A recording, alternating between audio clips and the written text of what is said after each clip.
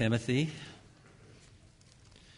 Maybe one of those big books that you're very familiar with. It may be one that you may not know a whole lot about.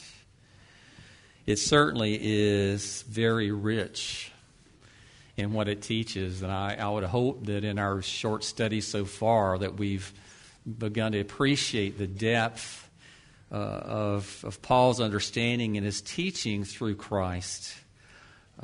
And I hope it's challenged us to go to higher places when it comes to the things of God and to go deeper into the things of God, which is something that I want to encourage you to do every week. I know it's hard to do. I struggle with it just like all the rest of us do. We can always find other things to do to fill our time. But I would encourage all of us, including me, to have those regular times every single day where you're feasting on His words and you're contemplating what it means and you're taking it and applying it to your own life. And you are praying on a regular basis. And I hope that all of you have a prayer list of people that you're praying for regularly. And you can rest assured that your name is on the list of at least some other people. Paul began chapter 2, this is where we are. He began chapter 2 emphasizing how important prayer is, that there's a primacy of prayer, that prayer needs to precede really everything that we do as believers, everything that we do as a church. And he encouraged those that Timothy that he was writing to, and those that Timothy has some influence on in his teaching, that prayers and entreaties would be lifted up along with thanksgivings on behalf of all people, in essence. And I would challenge us with the idea that really what Paul is talking about here is all sorts of people. In other words, don't let your prayers be restricted to a particular group or anything like that. Very often what we do is we pray for the people that we're closest to, the people that we love. They're right there at the top of our prayer list, and we may have others there, but these people even take primacy in our prayers very often. But what Paul is challenging is to go beyond that, to be in prayer for all sorts of people. And he emphasizes this, in particular, those who are in positions of authority, because they have the ability to have a great influence upon other people. And they have a lot to do with the quality of life very often that others have. And he brought kings to their attention in particular, and we talked how that might apply particularly to our president. We prayed for our president in worship a couple of weeks ago. And we talked last week about how these sort of things are very pleasing to God. It's not that He just says, do it, but He takes great pleasure in the fact that we're encouraged to do it. We actually do it, and it brings pleasure and joy to Him in that. Last week, I'm not sure I did a very good job of accomplishing my end, but what I was doing last week was trying to encourage all of you guys to understand that everything that we learn, everything that we understand that comes from Scripture needs to be weighed in the balance of Scripture. In other words, you understand this, that particular sentences sometimes can be interpreted and understood in different ways, right? Some things that you just hear people say, they may say one thing and you hear something else. Now, I want you to know something. I'm not saying here that there's any problem with Scripture, but when you're talking about sinful people like we are, there is a problem. The problem is always with us. I just want to challenge you with this idea that, and let me tell you, this applies to absolutely everything that you believe that is taught in Scripture. It all has to be weighed in the balance of the rest of it to have the right understanding of what God's intention is. Do you follow me? Based upon that, I really believe this, and this is not my opinion. This is what I've been convicted of because of my study of Scripture and because every single Reformed person that I know of theologian, pastor, or whatever. This is how they understand this passage. This is what they understand it to say. We talked about in verse 4 how we read the word here from in New American Standard, verse 4, who desires all men to be saved and to come to the knowledge of the truth. This is a proof text that's very often used by people who really, basically they have this idea that God sent Jesus into the world to live and die to make salvation available to people. And now, as to whether we have it or not, is completely and totally up to us. And so what he's doing now is he's sitting in heaven, he's wishing and he's wanting every person, every single person, to come to faith in Jesus Christ. Does that sound like a sovereign God to you? Some people will say, well, it sounds like Keith is saying that God is not all-loving. That's not what Keith is saying at all. But what I'm telling you is this. If that is your understanding of what this particular verse says, I think you need to weigh it in the balance of Scripture. And when you do that, I think you might come to at least a little bit different conclusion. And let me tell you something. There are at least two other perfectly legitimate interpretations of that verse. One of those is this, is that just as we said before, that Paul was not giving the edict to the church that the church must pray for absolutely every single person that ever breathes air. That while Paul is encouraging there is, again, that they have a prayer life that goes way beyond. And it breaks down social barriers, and it breaks down racial barriers. And you're praying for the young, and you're praying for the old, and you're praying for the black, and you're praying for the white.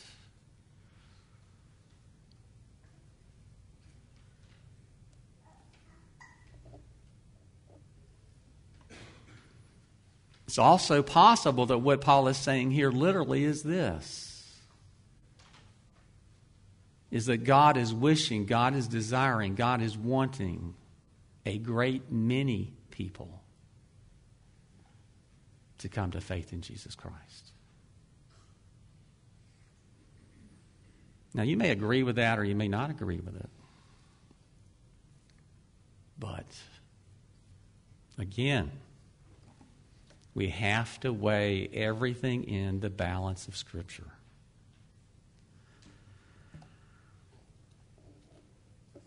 Because let me say this, what I would say to you is this, is when I weigh that statement in the balance of Scriptures, what I find is this, is that when God truly desires, as we think desiring means, or we think about wanting, and we think about wishing, that when God does that, absolutely every single person is saved. That's the means by which they are saved. That's what this says. Okay? Which means this. Means that if you're saved because God saved you. He decided to do absolutely every single thing that had to be done to make it not only possible for you to come to salvation, but to make you a believer. To change your wicked, evil heart. To accept and receive the gospel of grace.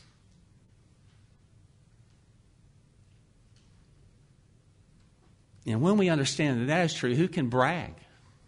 Who can boast? Who can say, look at me, I'm a believer. In a sense, I'm better than you are because I believe and you don't. Because I'm saved and you're not.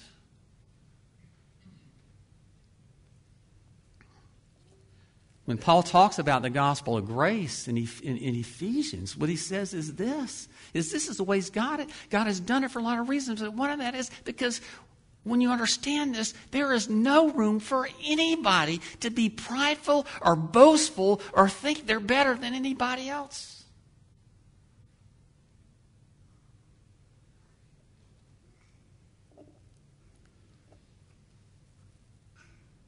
Let's move on. Verse 5. For there is one God and one mediator between God and men, the man Christ Jesus. years ago, brand new pastor.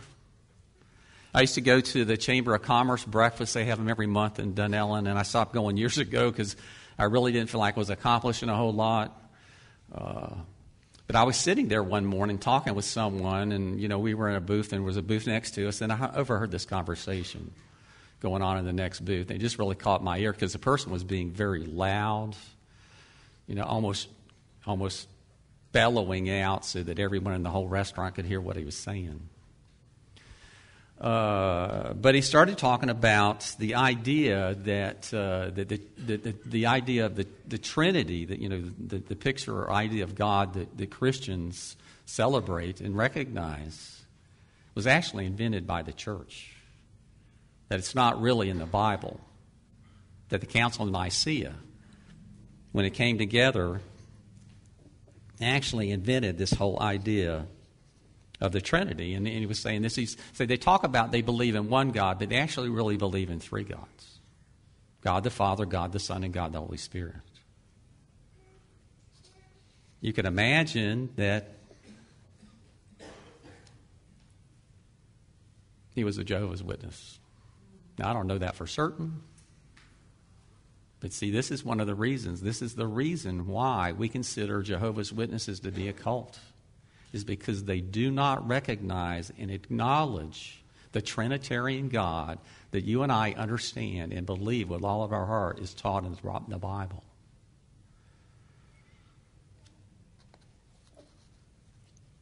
Notice here, there is one God. Not many gods, not a number of gods. Not a God for this and not a God for that. Not a God for the Jews and a God for the Christians and one for the Chinese and one for this group of people and one for that group of people. But there is one God. There's only one God. And every person on this earth lives under the rule of that one God. And not only this earth, but all of creation. The heavens and the earth. Obviously, Moses believed that there was one God. The Lord our God, the Lord is one. Deuteronomy chapter 6, verse 4, what's part of what's called the Shema. Obviously, Paul believed it because he says it right here, that there is one God, period.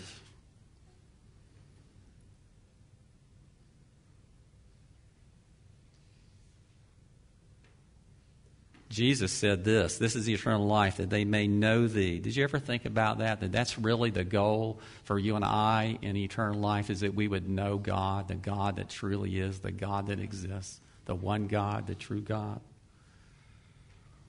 the only God.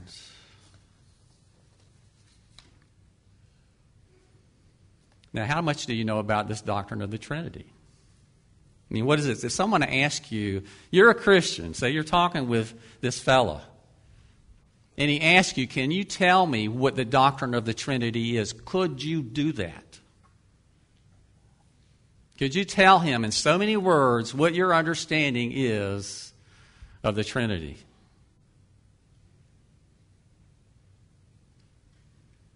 Let me just tell you what it is very simply. That there is one God in essence. Three persons in that one God. God the Father, God the Son, God the Holy Spirit. If you look at the Shorter Catechism, question number 5 says this. So kids, you may know the answer to this. So speak up if you know it. Are there more gods than one? What's the answer? I mean, you don't even know what the Catechism says, and you know what the answer is, right?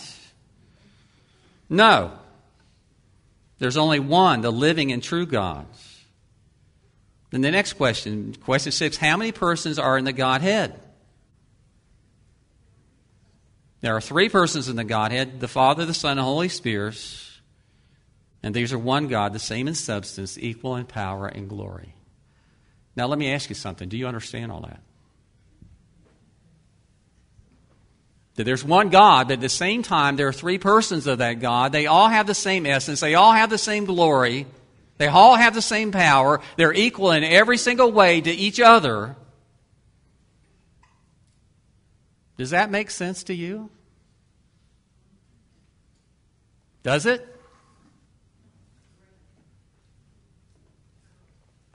Do you believe it? Why? Why would you believe that? If you read that in a comic book or something like that, you wouldn't think that was reality for a minute now, would you?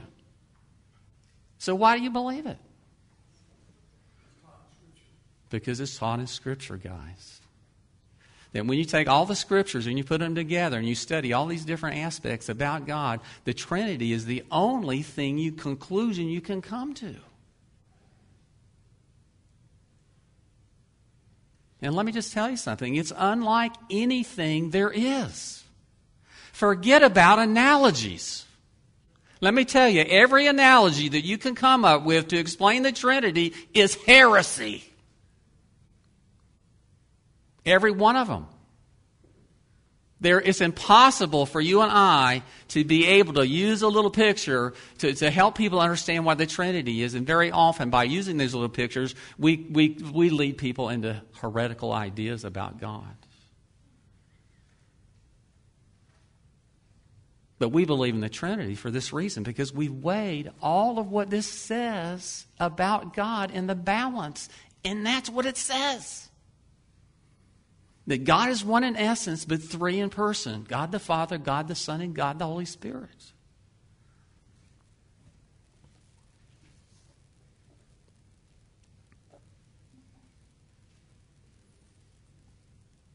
Sometimes today we talk about cult religions. And you may not realize this, but they all have roots in Christianity.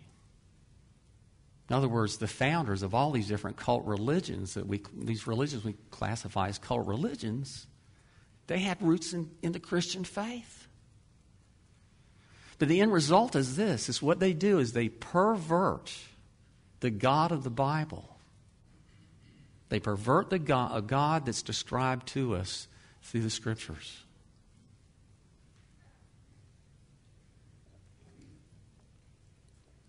I'm not even going to tell you which religion believes this stuff, but you'll probably be able to figure it out.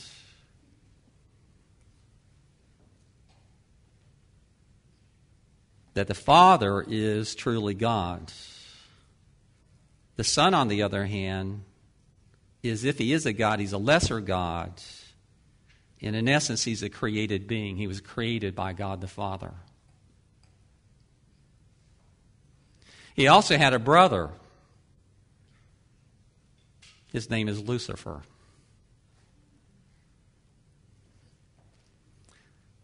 This particular religion, they also believe that Jesus has already returned and he's existing now in the world in an invisible form. That the second coming of Christ is actually taking place already. Where does that leave us? Also, that the Holy Spirit is not God at all.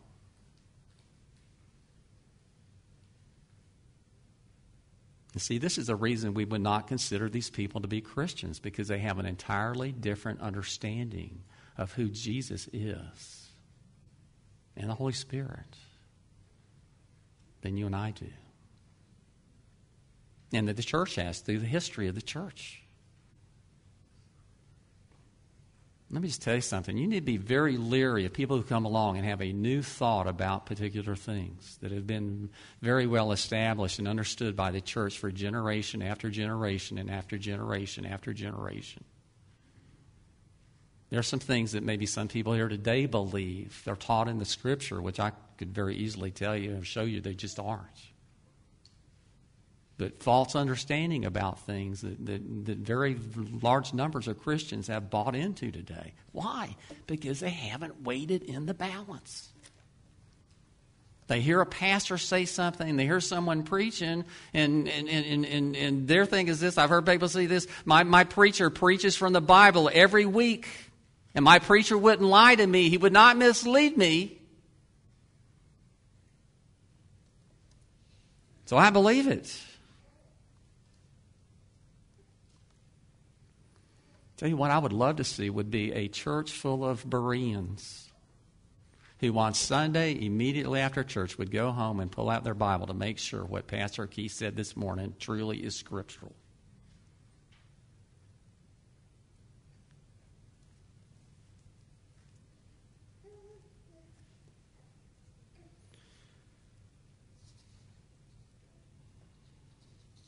There's one God.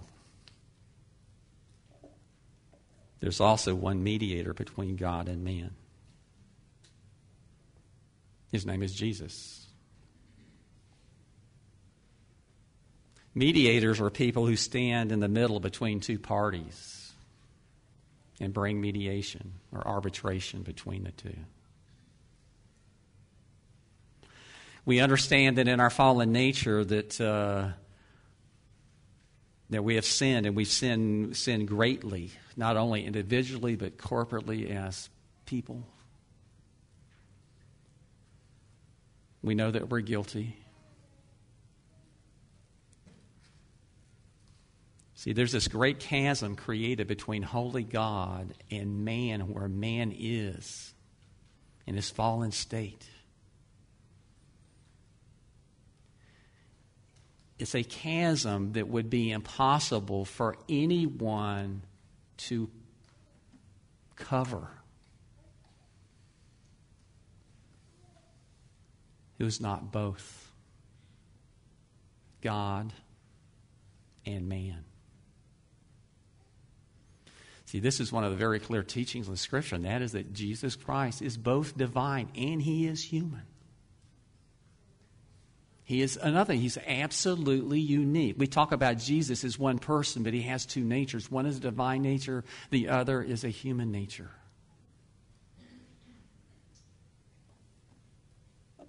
What I'm challenging you with this morning is the idea that is absolutely essential. It's an absolute necessity to make salvation for you and I even remotely possible.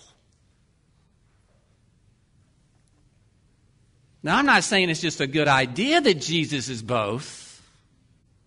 What I'm telling you is if it were not true, it could not happen.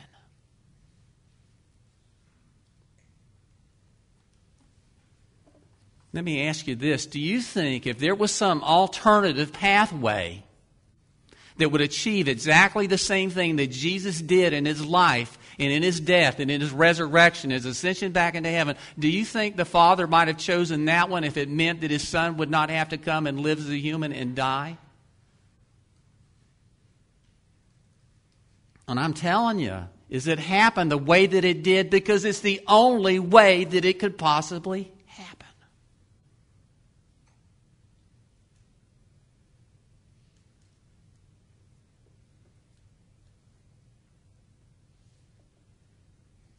Jesus says it very clearly in these words, I am the way and the truth and the life. No one comes to the Father but through me. No one ever has. No one ever will.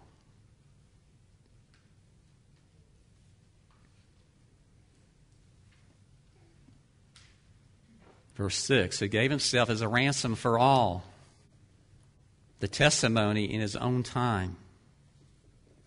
Now, we all know what a ransom is, right?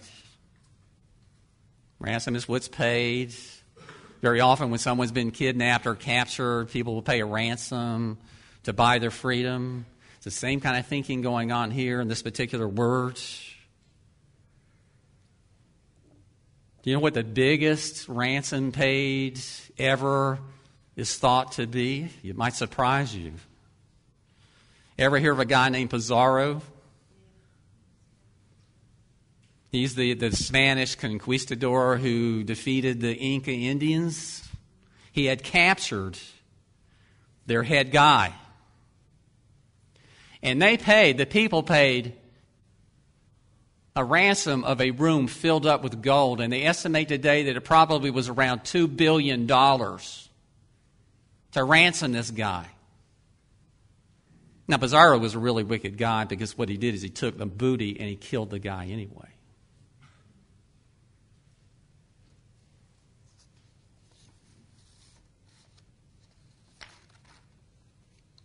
There are other kinds of ransoms going on today. You've heard that. I was watching the internet, and they're advertising for this software, to protect you from ransomware. What the heck is ransomware?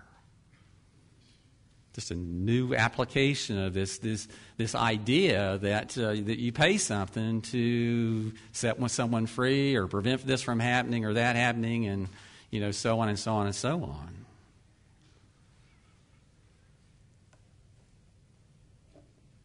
But I just want us to think for a minute this morning,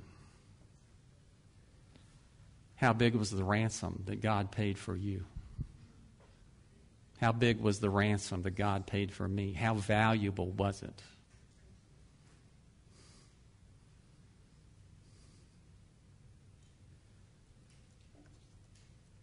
That God the Father, and just remember this, God the Father, God the Son, God the Holy Spirit, they've existed eternally. If you want to know what real love looks like, just imagine the love between those three persons of God. It is pure. It is absolute. There are no imperfections in it whatsoever. There is no self-centeredness in it whatsoever. It is all-encompassing, pure love. That is their relationship with each other. You need to understand that this would have been a weird concept in the days of Paul, because so many of the people believed not only in one God, they believed in multiple gods, right? Well, you had the God of the Jews, you had the gods of the Romans, you had the gods of the Greeks, and so on and so on. And very often what you would find in the ideology of these folks would be that these gods would be in contest with one another, opposing one another, sometimes battling each other.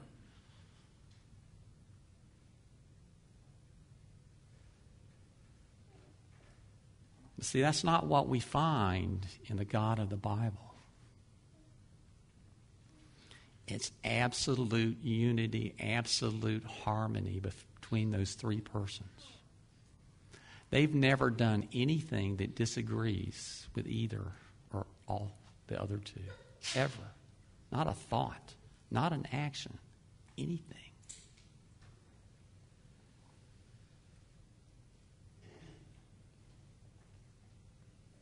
How important are your children to you?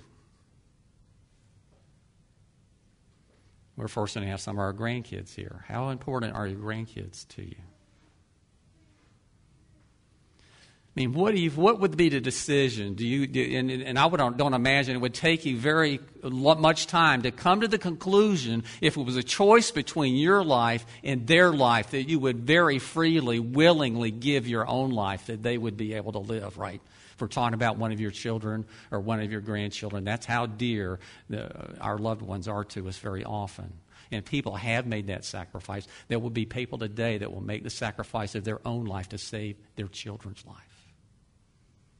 Happens all the time.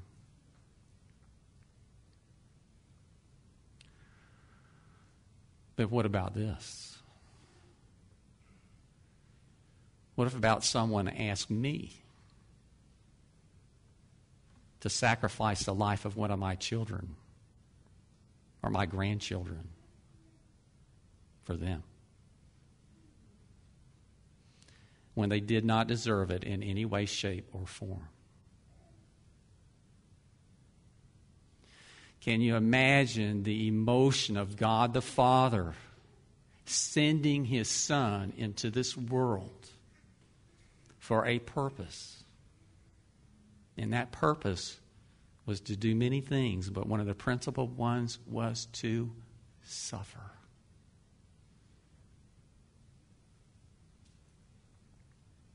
Can you imagine the Son doing what He did? His willingness to be the ransom. This is the whole point, guys, and that is this: Jesus is the ransom. And it was a ransom that had to be paid. Without it being paid, there would be salvation for absolutely no one. The Bible teaches us that Jesus is the ransom that was paid, that our sins would be forgiven, that we as prisoners would be set free, that the captives would be released from the prison of sin, its consequences.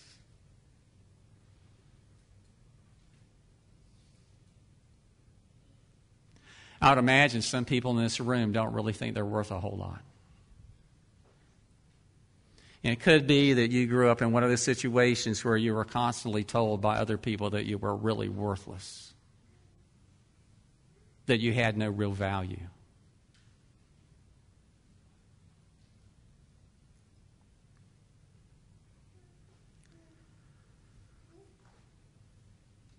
But, sometimes but is a bad word, sometimes but's a good word. Now, usually it's an excuse coming, but this is not an excuse.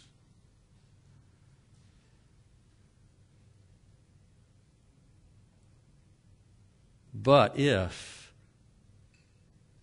the magnitude of the ransom is a measure of how important we are,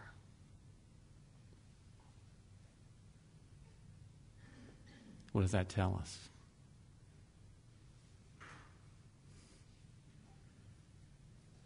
In other words, people may tell you you're worthless. You may feel like you're worthless, but when I'm telling you, if Jesus died for you, then you are infinitely valuable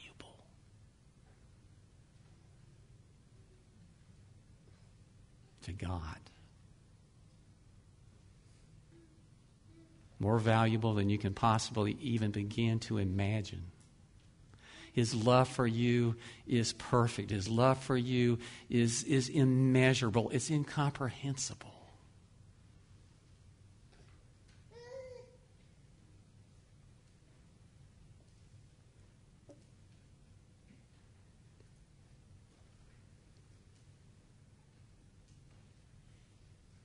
God appears to believe you're worth a very great deal.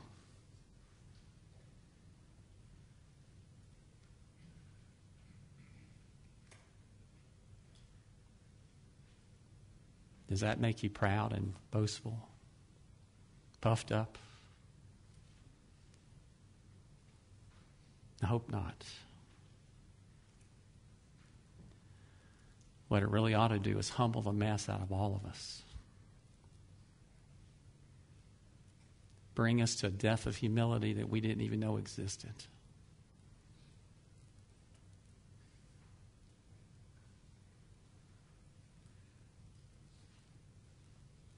Guys, that's the God of the Bible.